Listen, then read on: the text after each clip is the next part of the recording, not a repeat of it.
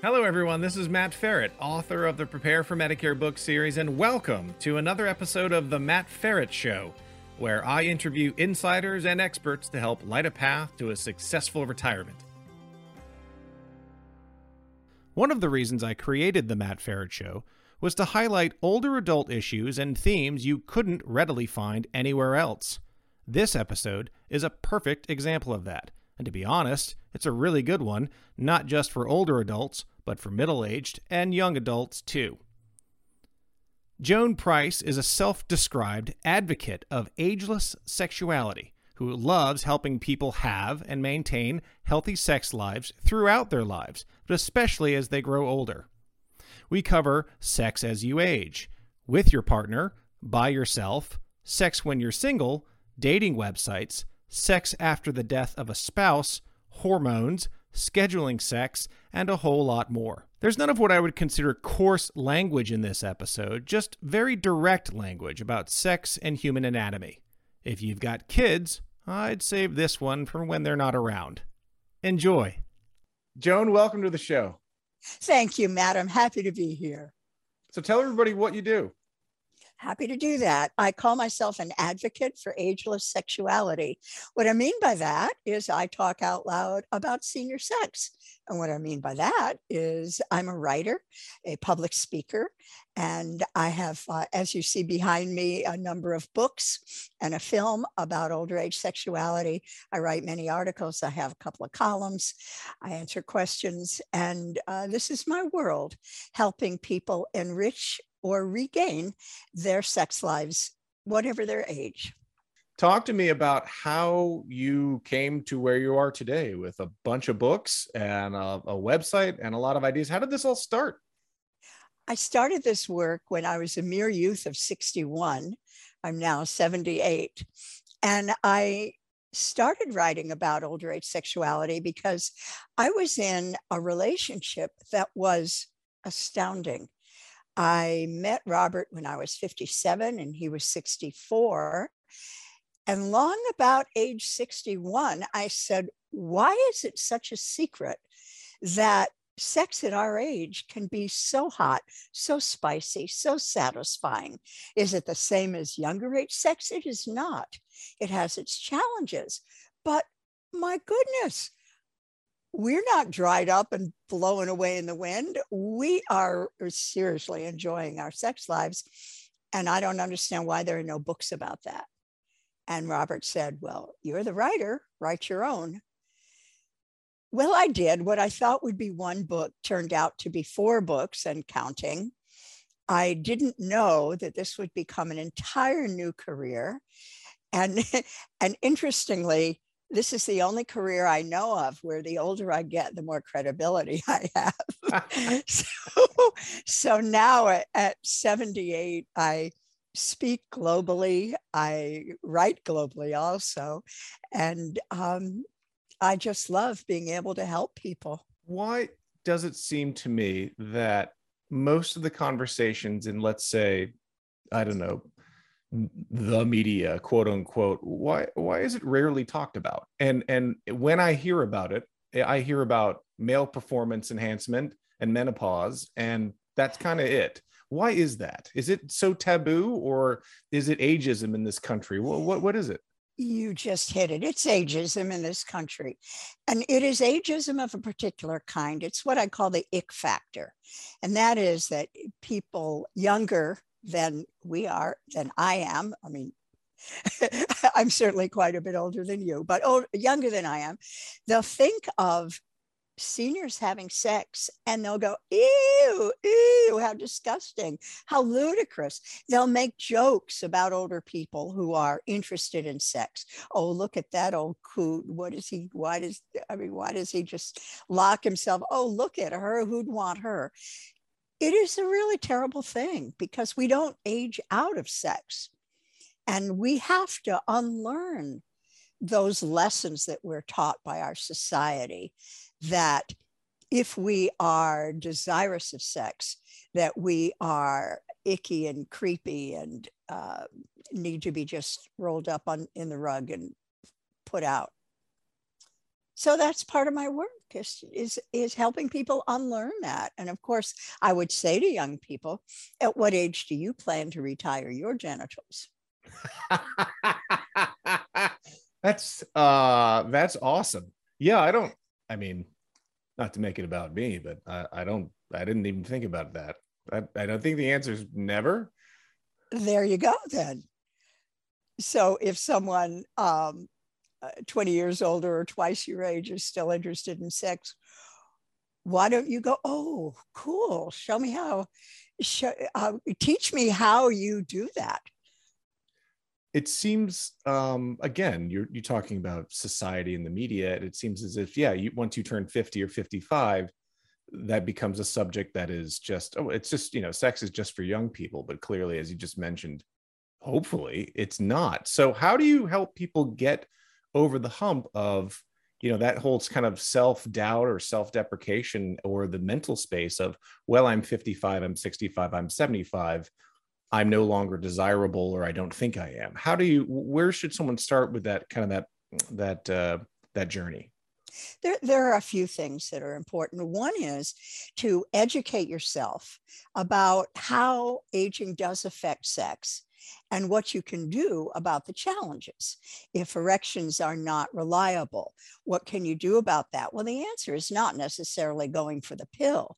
The answer is expanding your idea of what good sex is so that you can be having very satisfying sex, whether or not there is an erection in play. There are lots of other ways to have great satisfying sex.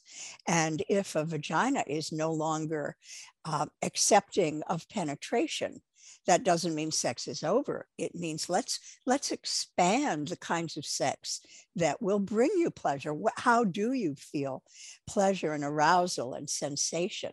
How do you reach orgasm? And that's for any gender. It's unlearning that goal-oriented idea about sex, that it has to look a certain way and happen a certain way. And it may not now. It may be different. That doesn't mean it's less. That doesn't mean we're having, deficient sex. It means we're just having different kinds of sex. Yeah, the physical component of sex, both for male and female. Talk about maybe, a decade by decade, and if that doesn't work, just talk about just some of the changes and how people can think about them. Again, not to harp on it, but if society and media says, when you're too old, we don't talk about sex anymore. What about those physical changes, and how can people help, or how can people think about those? I've written a few books about Yeah. that. I mean, not to be, yes, I am self-promotional, but I mean, the ultimate guide to sex after 50, for example, has a lot of medical issues in a very friendly, lay reader accessible way, how medications might interfere with your sexual function or your sexual pleasure, what you can do about that, how you can talk to your doctor, how you can talk to your partner about new ways that sex might be more pleasurable, that maybe the ways that, let's say you're in a long-term relationship and your partner has always been very eager to please you and has gone along thinking that the partner knows how to please you. And maybe that's, excuse me, not the best way to please you these days. Maybe you want to explore different kinds of touch. Maybe you need to bring a vibrator into your sex play for arousal and for orgasm. And that's true for any gender. It isn't just women who often need vibrators in order to reach orgasm. Men can also benefit from the wonderful sex toys that are made for penises. So to be open-minded about what we might need, how we can communicate about it, practice communication, practice asking, do you like what I'm doing right now? Is there something you'd like better? Is there something else you'd like to try today? To invite your partner to communicate, and not to take it personally if you get something that you didn't expect. Not to say, Well, so you don't like what I've been doing for the last 45 years? Well, thanks so much for letting me know before this. Instead, just receive the communication and say, thank you. Thank you for helping me know how to please you better. Let's try that. Very So that interesting. Yeah. that's a part of it. And then the other is that we need to not accept society's idea of what makes us desirable or not. The idea that wrinkly body. I mean, I have so many wrinkles now that my wrinkles have wrinkles. My cleavage has wrinkles. Who would have guessed? Cleavages would have wrinkles. And so I have two ways to respond. I can be totally embarrassed and cover up and not let anyone near me, or I can say, well, look at that. Isn't that funny that with all these wrinkles, I'm still capable of great pleasure of giving it and of receiving it? So which way serves me? To say, oh, no, don't come near me. You wouldn't like what you see. Or to say, oh, look at that. Isn't that interesting? Old people sex, always a new surprise. If I'm in a relationship, and let's just say it's that long-term relationship you talked about, and I've been doing the same thing in the same ways for 45 years, we've been dialed in, but the physical changes have been happening or are happening. And how do you start broaching those subjects? I mean, that's a very different change of, when you're, I don't know, 25 to 45 to 75. How do you become comfortable if you're not talking to your partner or bringing those things up when you haven't necessarily had to or have done over the last 20, 30, 40 years of your relationship? Well, that's a super question. And before I answer that one, I'm going to say to people who are younger who are listening to this, start now. Start before you need it. Start when things are going well, as far as you know, and say, how else can I please you? What else would you like to try? And practice listening without judging. Practice giving that information to a partner without embarrassment and without blame. You're not saying you don't know how to please me anymore. You're saying, my body would like to try this too. Then when if you get to the point where certain ways that you've always reached orgasm are not working for you anymore, you can say, my body's changing. I've been reading about it. Look at this book, for example. Let's read this chapter together. This is what's going on for me. Can we try some new things? Can we try, for example, scheduling sex? Can we can we talk about what responsive desire is? Because I think that's what's going on for me. Can we plan a time to talk about other things we might try? Can we look at this, at a couple of sex toys we might want to bring into our relationship? Or when I masturbate, I use this vibrator. I'd like to introduce it into our sex play together. Hello, meet Buzzy. What if one of the partners, or one side of the partner isn't as open as that, or can't get there, and the one is willing and one is unwilling or uncomfortable, or one feels okay about their physical appearance and is at peace with it, and the other is not? What kind of dynamic does that set up? And how do you, is it similar advice to openly and communicate, or is it a different approach? If you've tried what I'm suggesting and it doesn't work, if one person has closed down and is either saying, I don't want sex anymore, I'm not finding it pleasurable, let's not do this anymore. And believe it or not, I hear that from many, many people, where one person in the partnership is saying, I'm done with that. And the other one is saying, hello, I'm not. What about me? Or if the person says, well, I don't like what you're suggesting. No, that's not natural to have a vibrator when we're making love. It should be natural. Not schedule sex. It should be spontaneous. If one partner is insisting on things that just no longer serve you, then it might be really important to see a counselor, to see a sex positive and age positive counselor. They're not all that way. Or a certified sex therapist if the partner is willing to go. And to get some help on the communication, get some help in seeing how important it is going forward. Because there's great intimacy that comes with sex, and great sex that comes with intimacy. And if you are cutting off that lifeline to the intimacy in your relationship, then it can be seriously destructive. It seems like it's a very vulnerable time as well, as you really have to open up and be more communicative, especially if physically things aren't the same as they were, but also there's a relationship issue there as well, as that one part of the partnership may be in a different mental space as the other. There's a lot of vulnerability there. Well, that's right. And that's why good therapy can be extremely useful. That you don't have to be able to do this on your own. I mean, definitely try the self-help methods, read the books, open the discussion, try some of the exercises that I have in my books that help communication open, and share the information that you're learning.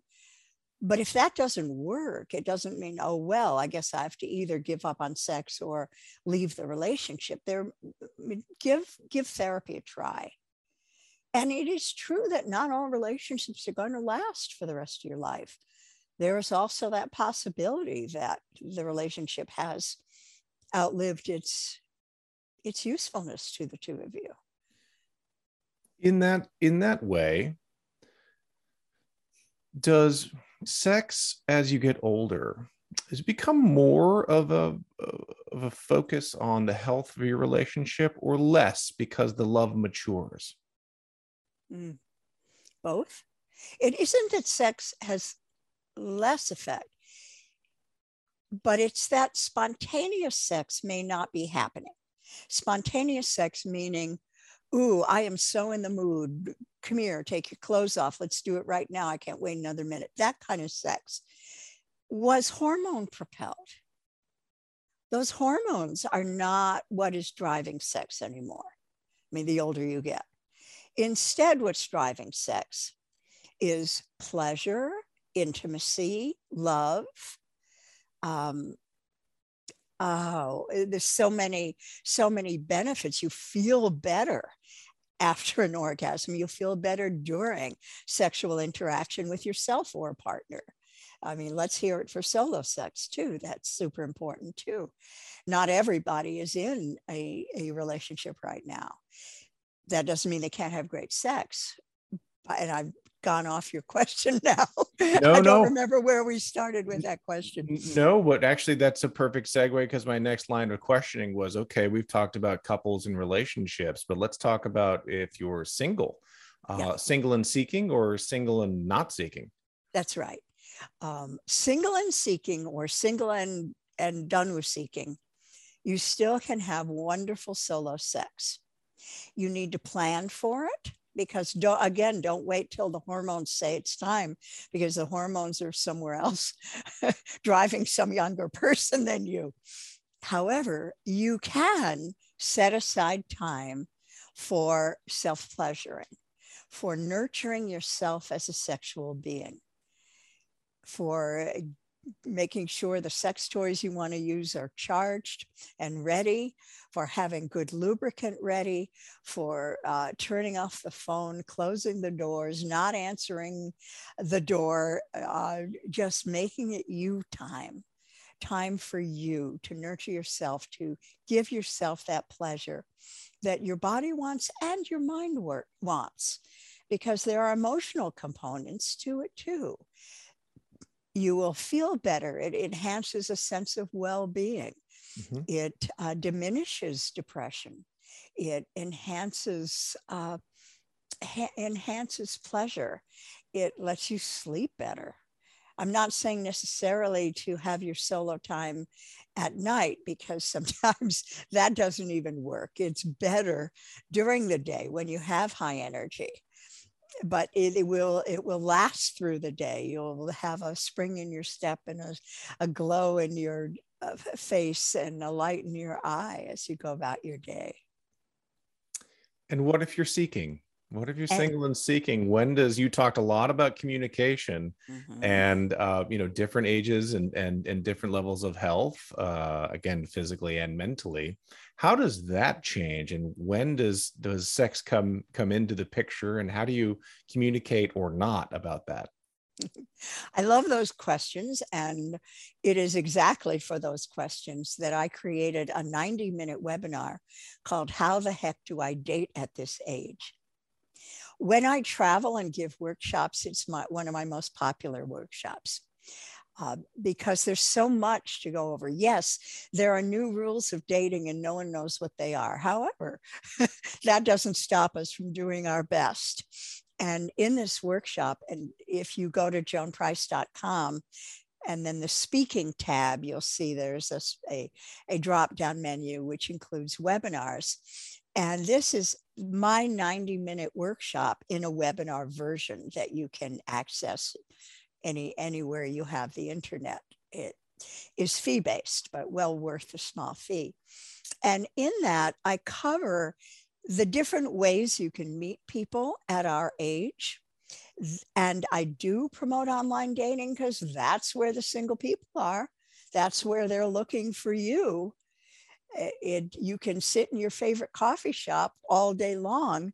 You may not meet the person in your very own town who is looking to meet you, but was at the coffee shop, another coffee shop across town, and is not going to find you that way.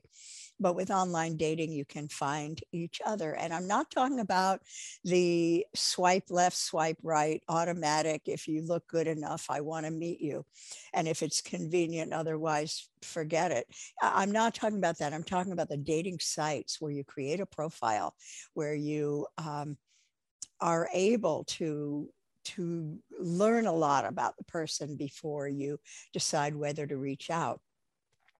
I talk about in this webinar how to create your profile so it'll work, and the mistakes people make, especially at our age, also at all ages, but especially at our age, when they are creating a profile without understanding how that's going to come across to someone. I also have a system, a step-by-step system for figuring out what you're looking for exactly, and then weaving that into your profile so that the people you're looking for will say, oh my gosh, she's looking for me. Let me answer. I'm the one. That's what she said there. And oh my gosh, doesn't she look interesting? And she doesn't make any of those mistakes of saying all the blah, blah, blah, blah. I am honest, and I want someone with a sense of humor, and I like long walks on the beach. Oh, put me to sleep now. Put me out of my misery. Come on. You got to stand out in that crowd of people who are saying, yeah, I'm honest, I'm caring, I like someone. Get the point? Yeah. So I'm going on, but I do No, go it's on for great. 90 minutes with what you need to do. And I create step-by-step process so that by the end of it, you're going, okay, I understand how to do this now. That is wonderful. Obviously, for anybody listening and watching, I'll have the links up on the show notes for all of that. So, single, moving into single and seeking, but there's a book over your right-hand shoulder called Sex After Grief. What if you're suddenly single and weren't planning on seeking or didn't think to being seeking? What are the differences there as it relates to not only relationships, but the sexuality piece around there? I'd be surprised if there weren't a lot to unpack there. There's a lot to unpack there. Sex After Grief was my labor of love, my most recent book that came out in 2019. I lost my great love, Robert. The whole reason that I started writing about senior sex and kept writing about it, I lost him to cancer after we'd been together only 7 years. And it wasn't until years later, more than a decade later, that I felt ready to write this book, Sex After Grief. What do you do when the person that you love, the person who's the only one you want to have sex with, is dead. That's what this book does. It's a horrible journey.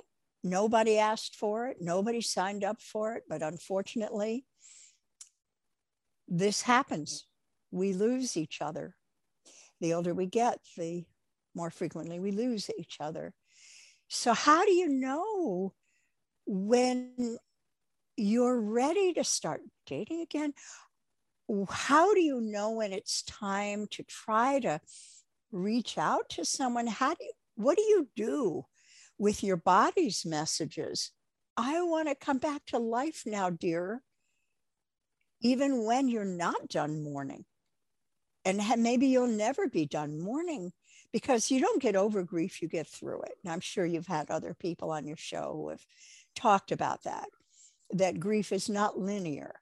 It's a spiral. It feels a little better, then you sink down again. You feel a little better, you sink down again. And this happens. But each time, as my beloved uncle, who was the psychologist Larry LeShan, who lost his wife of 58 years and going through his grief, after some years, he said to me, I'll never get over losing Ida, but the knife goes a little less deep each year. There's not a point where there's no knife, but it's less deep. And as I saw it, you could emerge from grief for longer periods of time before then needing to go back under there and experience that again. So how do you do dating? How do you do sex? How do you do grief right? When your body is saying, or your emotions are saying, I want to be touched again. And maybe you're saying, I'm not ready for a new committed relationship, but I do want to share touch with someone. How do I do that? Right. And that's what this book is about, is just how you look at when you're ready, the myths that other people tell you that are destructive to you, and how you answer those myths. I mean, people judge you if you're dating too soon. People judge you if you're waiting too long, and everywhere in between. So what do you do with that? How do you answer people? And each chapter is small, is very focused. And at the end, there are takeaway questions for you, takeaway plan, something you can do, activities you can do to incorporate what you just learned. So that's a long answer to your question, but that's a great answer to the question. Thank you. And again, I'm fortunate to have my wife here. We're coming up on 20 ourselves. Oh.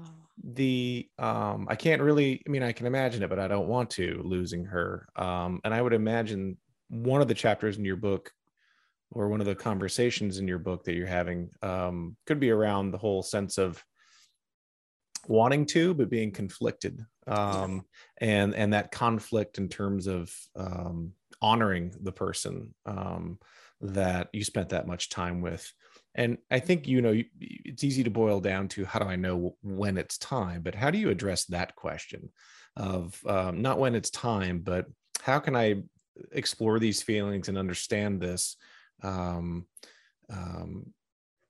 terms of, I don't want to dishonor, or I want to honor the memory for a certain amount of time. How does that work? Yeah, that is a big question. There are people who feel guilt, survivor's guilt, because how can I move on? I promised faithfulness until death, but realize, and I don't mean this to seem harsh, please, I have great compassion. I mean, I've been there, I am there. Yeah. You promised faithfulness until death. You didn't promise that you would be only with that person, or with the memory of that person, for the rest of both your lives, even if death did take one of you. And I want to say to you, Matt, when you said you don't want to imagine what it would be like to lose your wife. And I don't want you to imagine that, but I do want you to do this. I do want you to sit down with your wife and say,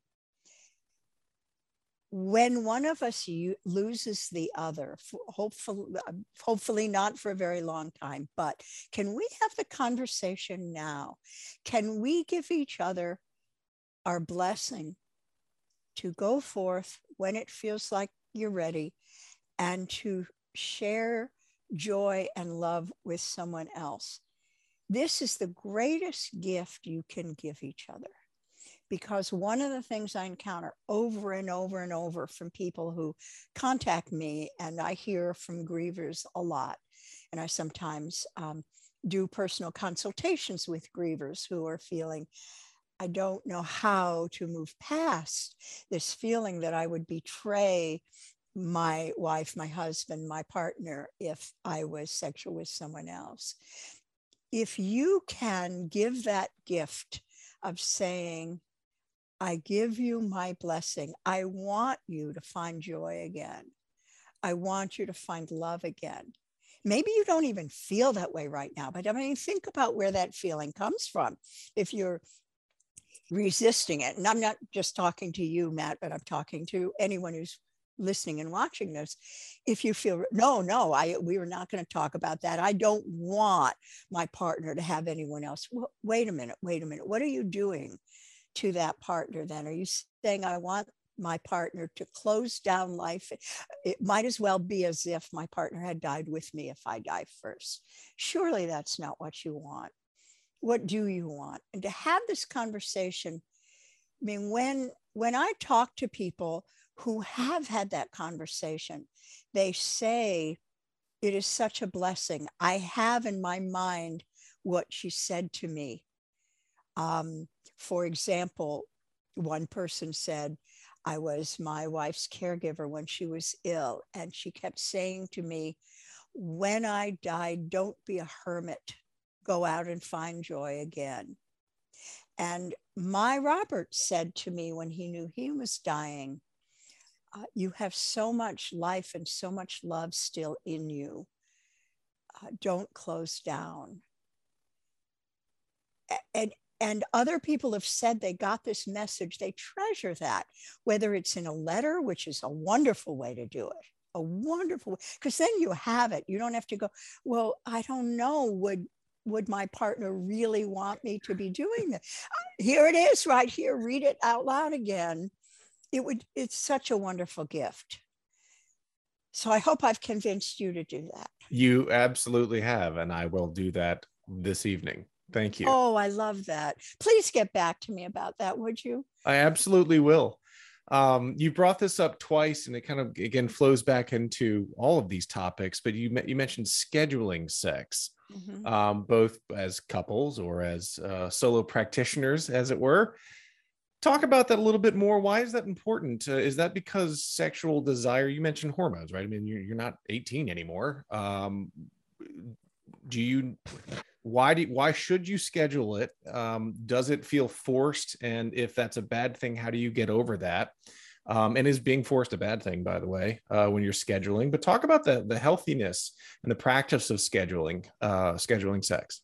I love this topic because it can be the real key to bringing satisfying sex back into your relationship if you've been letting it go. And that is because with the depletion of hormones, if we're waiting for sex to happen spontaneously, we may wait months. I mean, people write me, oh, we've only had sex 4 times in 2 years. Ooh. I know. Yeah, that's not good. That's not good. And now we don't know what to do. I mean, we're stuck in this rut of never having sex. It is much easier to avoid that rut, or you can break through that rut by scheduling sex. And here's why. One thing is that the spontaneous sex is not happening. The other part of it, though, is the understanding of responsive desire. If spontaneous desire doesn't happen, that doesn't mean desire and arousal can't happen. It means it happens in a different way. Emily Nagoski wrote a book, Come As You Are, which explains this super well. She's an amazing educator. But the way I explain it in a simple way is, if when you get started, the pleasure kicks in, the arousal kicks in, and then you feel desire and you want to continue to orgasm, that means that you're experiencing responsive desire, desire that happens in response to pleasure and physiological arousal. I hope that's making sense. Yep. And that is very different from the spontaneous, where you're waiting for the desire to happen first. If I'm in the mood, I will let you know. 2 years later, wait, what happened to our sex life? Or yeah, that's yeah, exactly. Now, if you schedule sex once or twice a week, several things happen. One is that you actually will have sex. The other is, if you think back to even your teen years, when you were first sexually active, or your 20s, whenever that started happening, and you were first sexually active, you had a date with someone you really loved or were attracted to, or you just got turned on by. What happened in the days leading up to that date? You thought about it. You fantasized about it. You planned for it. You groomed for it. You chose your underwear with care. All of these things were going, you were engaged in what I call mental foreplay for days in advance. You can create that for yourself. You may not be a hormonally driven teenager, but if you have planned a sex date, say for Saturday afternoon, you will make sure that your favorite vibrator is charged in time. You will set out the basket of lubricant and a cleanup towel and maybe a sexy light ready to go on. You will make sure the sheets are cleaned, and you'll decide what to wear. Is there some fancy lingerie you want to bring into the mix? In other words, you'll do that mental foreplay. You can also tease each other if this is partner sex you're planning for. You can say, what will you be in the mood for tomorrow afternoon? Is there anything you want me to get ready? Is there anything you want me to wear that you especially like? What music do you want? Whatever it is that gets you in the mood, you can plan for that, communicate about it. You can then, when it's time, you can have some surprises for your partner. You can have a blindfold on the pillow. You can, one of the things I like to do myself, and I recommend for this, is I have a special bell in the bedroom. And when I am ready for my partner to come in at the time we have planned, I'll ring the bell. My partner, meanwhile, is out in another room listening for the bell. It's time, but he can't come in until the bell rings. I mean, this is sexy. This kind of teasing. Sure. Is sitting there going, isn't that bell ever going? Has she forgotten to ring the bell? Does she not know what time it is? Oh, come on, ring the bell. Yay. There's a whole song about the bell, about ring my bell. I hadn't thought of that. Yeah. And then our personal bells are ready to be rung. Yeah. So these are just a few ideas. You'll come up with your own. And any of you are listening to this and going, well, yeah, I mean, we could do that. Sounds like fun. That's what I want, is for not to be a chore to schedule sex. Make it fun. What if you're in a rut?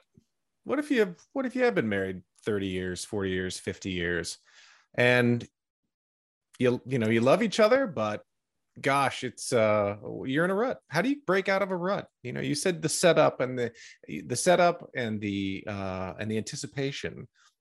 What are some other things to, maybe downshift or jolt a relationship back? Anything? Well, yes, you plan for the talk. Long before you schedule sex, you say something like, we're in a rut. sexually, meaning, when did we have sex last? I really miss it. And could we talk about how we can bring that back into our lives? In other words, you're not getting naked and then saying, hey, you know what? This isn't working. Instead, you're planning for it. You're maybe sitting down over lunch and saying, could we plan a time to talk about this? And by planning it a little bit in the future, not could we sometime, someday, but could we set a time this week that we'll sit down and talk about this? By doing it that way, the partner isn't blindsided. The partner also can think of, oh, okay, what do I want to say? What do I want to bring up? And then you're planning for a time that you will have privacy and you will have an extended time without being interrupted. And you're going to then say, for example, this is not about blame. This is just about, I want to explain how I feel about it, and I would love to hear how you feel about it. When we'll decide who starts, and the other person isn't going to interrupt. We'll just fully hear and then ask questions to clarify. And the other person will go and ask questions to clarify. And then can we talk about what we can do to make this, to go from where we are to where we want to be? And if we can't do it on our own, if we get stuck in a rut even talking about it, can we agree that we're going to find a therapist who can get us out of our rut so that we can talk about this and have the kind of satisfying sex life we want to have? What kind of therapist? You mentioned earlier on in the show, and I think it was a designation or a certification. How do I go about finding that? Because that's one of the things I really enjoy doing, which is here's an issue or a topic, and talk to an expert like you, but how do I identify one on my own? How do I find one in my community? How do I know the fakers, the jokers from the smokers? How do I know who's full of it and who actually is an expert that I should listen to? How do I ask the questions? How do I discern who's an expert and who's good at this and who's right for me? For once, I have an easy answer for you. There is an association, ASECT, AASECT, stands for the American Association of Sexuality Educators, Counselors, and Therapists. ASECT.com is their website, and you can look at Find a Therapist from there. They have people who are ASECT certified. There are different kinds of certifications you can look for. I would suggest a sex therapist, a certified sex therapist, because for them, this is their day job. They know how to do this. They've heard it all. You're not going to be shocking anyone. We're explaining this problem, and they have the tools and strategies for you.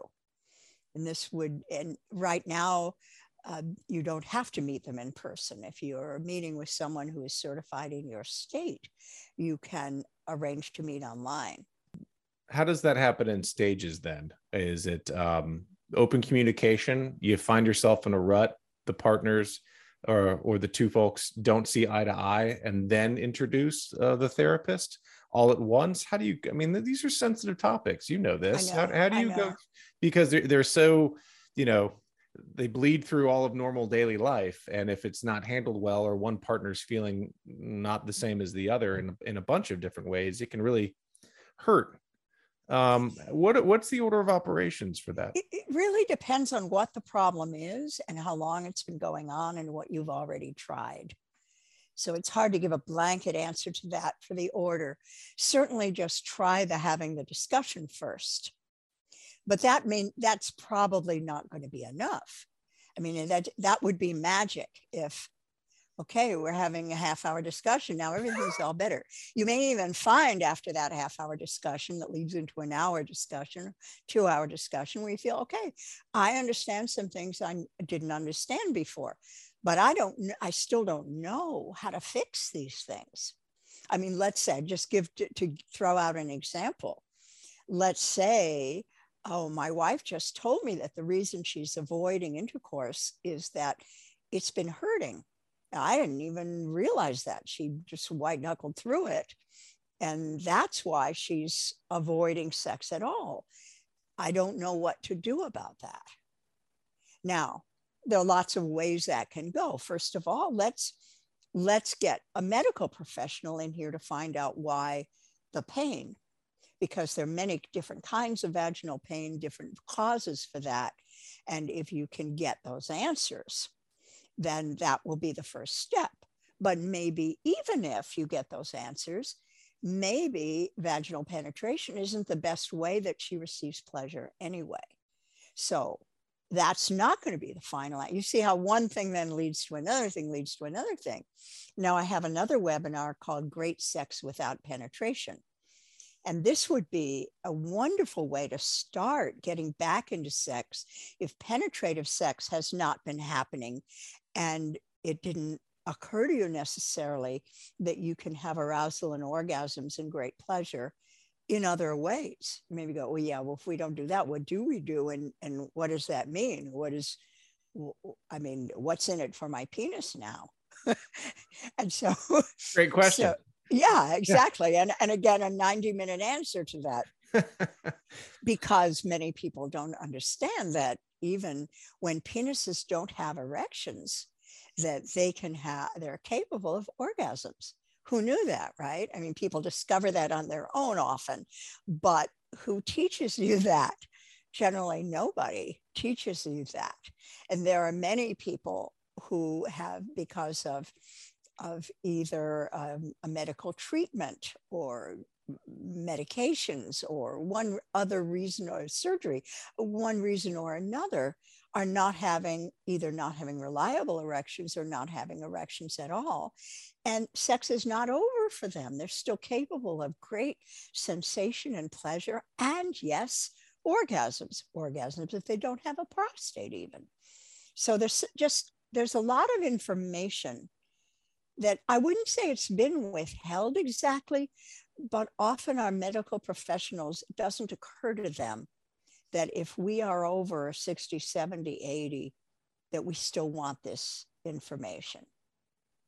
It doesn't occur to them. They think, oh, well, I mean, obviously they're not having, I don't need to tell them about the sexual side effects of this procedure we're going to do.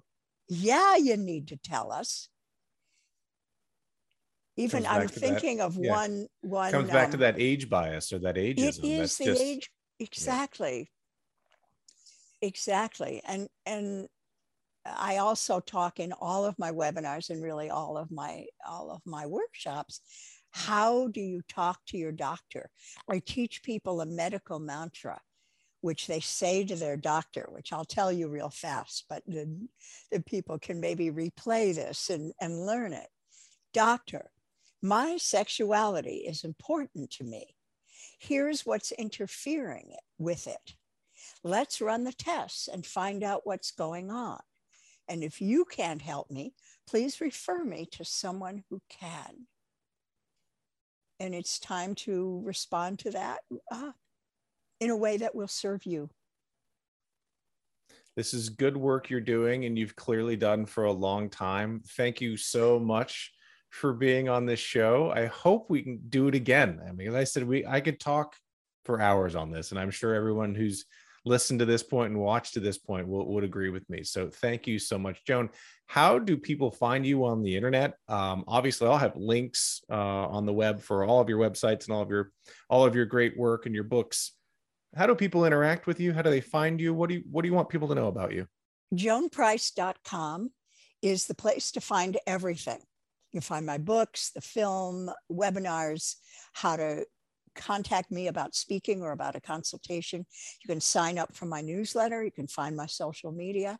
If you do sign up for my newsletter, it's not a frequent thing. It's about once a month, and it's just news and views about older age sexuality. And by the way, I don't mind the appellation senior. I think we can own that. And I use it because when people are looking for the kind of information I have to give, what do they Google? Senior sex. I get So it. joanprice.com is the place to find everything. And I look forward to hearing from the people who have watched this interview or listened to this interview and being on your show again. Joan, thank you so much. My pleasure. My thanks to Joan for such a meaningful and practical conversation. Check out Joan's books at her website, joanprice.com. She's on Twitter and has a Facebook group called Naked at Our Age. Be sure to check that out. Check out all the show notes and websites discussed during the show at themattferretshow.com. And of course, please subscribe to the podcast on your podcast platform of choice. I'd also appreciate it if you'd subscribe to the Matt Ferret Show YouTube channel, which you can get to through themattferretshow.com or by searching YouTube for The Matt Ferret Show. Until next time, to your wealth, wisdom, and wellness, I'm Matt Ferret, and thanks for tuning in.